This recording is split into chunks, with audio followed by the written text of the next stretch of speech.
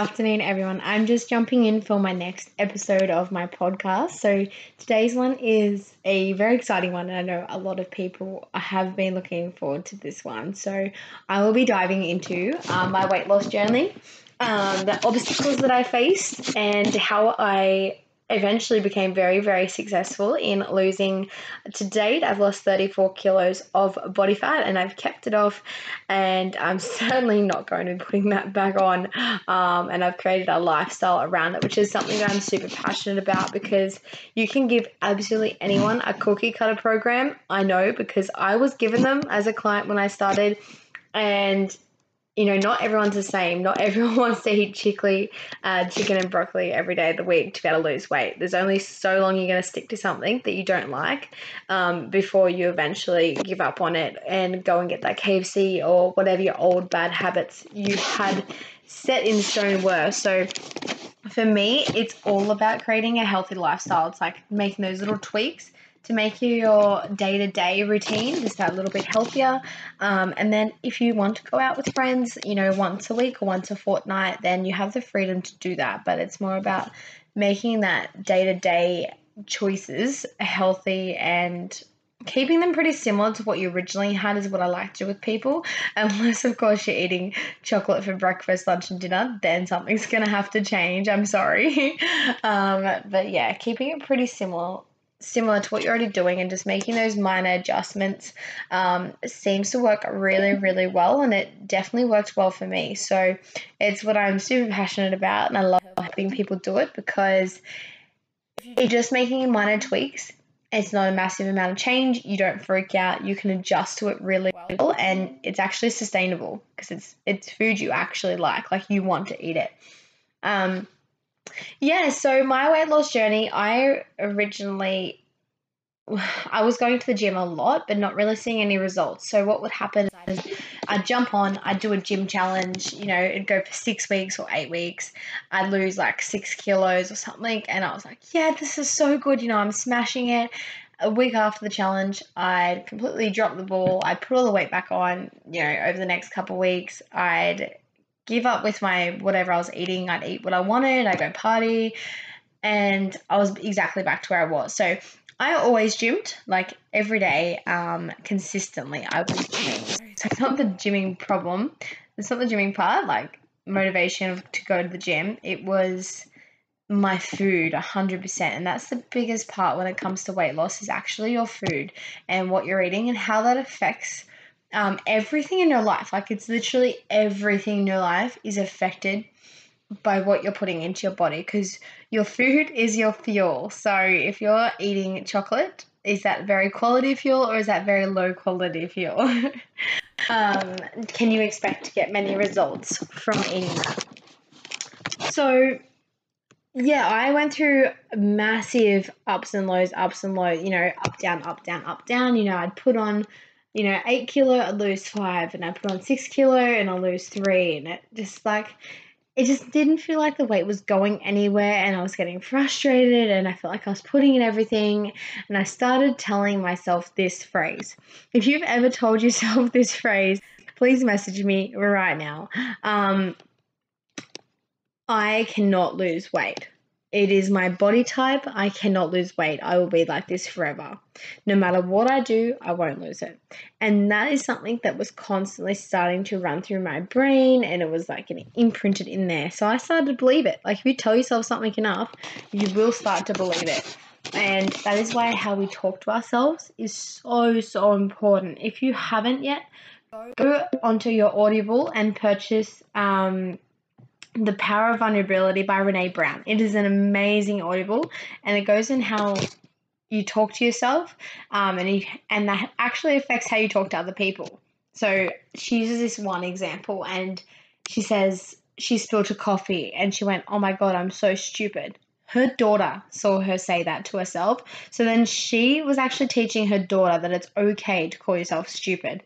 If you have kids, relate that back. Or if you have family, or absolutely anyone that's watching you, nieces, nephews, if they're watching you, do you want to be able to tell them that calling yourself stupid is okay? No, you don't. You definitely don't. So don't talk to yourself that way, number one. Yeah, so then I had a massive health scare, so I had my heart issue, and that really woke me up to the fact that I needed to make a change. I needed to make it right now. My health wasn't where it needed to be, and I really needed to like take action immediately. Like it was already too late. I should have taken action like years ago. So when I moved up to the Gold Coast, I had my 3-month probation where I wasn't allowed to do much exercise. I still was. I was doing as much as I could, but I started fixing my eating. I started going out less and stopped drinking as much. And after that 3-month probation, I joined PLC. So I lost about 6 kilos on my own, and then I joined up to PLC. And I had some amazing coaches help me and guide me. So a massive shout out to everyone that was a PLC when I joined. Rach, Chloe, Louie, Geordie, everyone, you guys were amazing. And it really, really kept me on track. It kept me accountable. Had these things called body scans, and they really helped me track to see that I was on track. Because another thing that would happen was my weight wouldn't change, and I was like, I'm working so hard. Like, why isn't my weight on the scales changing? My composition was changing. My weight was not. So I would be putting on muscle and losing body fat, but my weight would stay the same because I was just doing a trade. But as most people would know, or if you don't know, body fat takes up a lot more room per kilo than muscle takes up on your body. So you still lose quite a lot of size, and you're still making yourself healthier. It's just harder to see on your normal scales. So I'd highly recommend getting body scans done as well, because it's an amazing way to actually track your progress and see where you're going. So then I started my weight loss journey, and I was very consistent. I was very healthy. I was living with a roommate at the time that he didn't have a massive value around eating healthy because he wasn't on a weight loss journey. You know, he was naturally skinny, had a high metabolism, and he didn't have the amount of weight on him as I did. So that for me was quite difficult. Being an accountant at the time as well, there was always cake and morning tea and parties and you name it. There was always like sweet biscuits, like those cream biscuits in the cupboard, and you know, biscuits and lamingtons and cakes in the fridge, and coffee machines, everything. So I definitely had my fair share of temptations that I had to get through. And I had to overcome those obstacles and rewrite some patterns. So one of the first things I did was I cut coffee and milk out. I then eventually went to black coffee. So I cut milk out and just had black coffee and sugar. And then I went to full black coffee. Green tea, black tea, I did the same thing with them. So I cut my sugar down gradually. And then now I don't even need any. I don't miss it. I quite enjoy it. I actually prefer it. Like if someone was to give me a cream coffee and a black coffee, I would choose the black coffee. Um, your taste buds have replaced themselves, and you actually start to enjoy the things that you might not originally enjoy. So it's all about creating those healthy habits and those lifestyles. And yeah, I took my food to work with me, and I got a lot of, not criticism, but I definitely got a bit of judgment at the start, because when you start changing, people sometimes don't like it. Like people naturally do not like change. They like stable, they like knowing what's happening. But so when you start changing, sometimes people will be a bit strange about it. And I used to feel like I was being rude if I took my own food to work and I didn't want to eat the morning tea that the other guys were eating, because they'd bought morning tea for everyone. But I got over that very, very fast when I realized that it was affecting my results. And eventually everyone became extremely proud of me for being able to do that and having that self-control and that willpower to say no to the cake and eat my fruit or whatever I'd taken that day instead of that. And the results showed it. So it's very, very important that if you're doing something for you, don't let other people take over that. Make sure if you're doing it for you, you don't let other people influence your decision and influence your result eventually. Like it does influence your result. Like if you eat that cake instead and you don't even want it, then you're missing out on your own results. So it's very, very important that if you're doing it for you, you need to make sure that you are actually fully in on that and other people around you know about it too. And it doesn't have to be a rude thing like the morning tea. Just let people know. Have that conversation that you are doing it for a certain reason and you can tell them what it is and there's a fair chance they're going to support you with it. This is about having that conversation with them. So I tried a few different things. So I definitely love intermittent fasting. So I was doing a 16-hour fast each day. So I'd have dinner around 7 p.m. and then I'd fast through to about 11, 12 the next day with just water and black coffee or black tea. And I really, really enjoyed that. I found it gave me so much energy. My brain power went up. My energy went up. My digestion fixed itself. Yeah, I really, really enjoyed that. So I do recommend that to a lot of people. It's definitely not for everyone. Like anything, everyone is very unique in what works for them and what doesn't work for them. So try it, see if it's for you. If it's not, switch it back to something else. And yeah, I did that, and I did more of a keto style diet because I personally really worked well off high fats. Not everyone does, same thing, but I really worked well off high fat. So I did that as well and I loved it and it worked really, really well for me. I found ways to have chocolate healthy because I am a big chocolate person. I don't know if anyone listening can relate to that, but everyone will have something that they kind of crave in their life. For me, it was chocolate. So I would make chocolate protein balls and like a chocolate coconut slice, chocolate protein drinks, anything to be able to get it in healthily or cleanly into my diet without actually having real chocolate. So it's all about, like, you can still have the things that you want. So whether you're a sweet person or a savory person, you can definitely still have those things. It's just about finding those ways of making it healthy or making it fit into your macros, micros, whatever they may be. And yeah, so after that, I developed really, really healthy routines and patterns that I now stick to this day. I still find fasting extremely easy to jump back into when I need to. And I went all the way through. I was exercising a fair bit at the start. You don't need to exercise that much at all. It's all about being in a deficit. Like if you're in a deficit, you will lose body fat. If you're in a surplus, you will put on body fat and gain muscle. It's very, very simple in how it works. A lot of people overcomplicate it, but it doesn't have to be overcomplicated like that. So I went through that journey and I definitely had my challenges with it. And I know when people say, they have challenges and they struggle to do things, the first 2 weeks is generally the hardest to start a new habit. It's all about habits. It's all about reprogramming our brains. So especially sugar, because it's basically a drug that's in your system. When you have sugar, it actually shuts off your brain's capability to be able to tell yourself that you're full.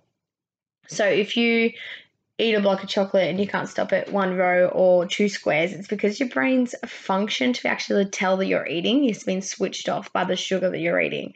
And that is why so many people can binge eat so easily and eat a whole block and still feel hungry afterwards. Like, how crazy is that? And the amount of calories in a block of chocolate is most people's, it's at least half your daily intake. So that's absolutely crazy that you can eat half your daily food within 5 minutes and feel like you've eaten nothing. So sugar is definitely a massive drug that we sort of as a society have put into everything. So it's something to be super cautious of. Even if you're buying something as simple as tinned tomatoes, half of them have sugar in them now.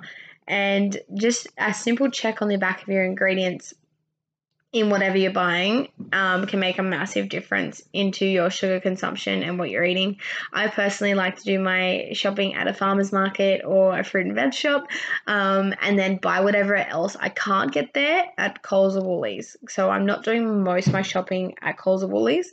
I know it's convenient, but I would much prefer to go to a farmer's market and get my food that way because I know it's fresh, I know it's got less chemicals put into it, and I know it's also not pumped full of sugar.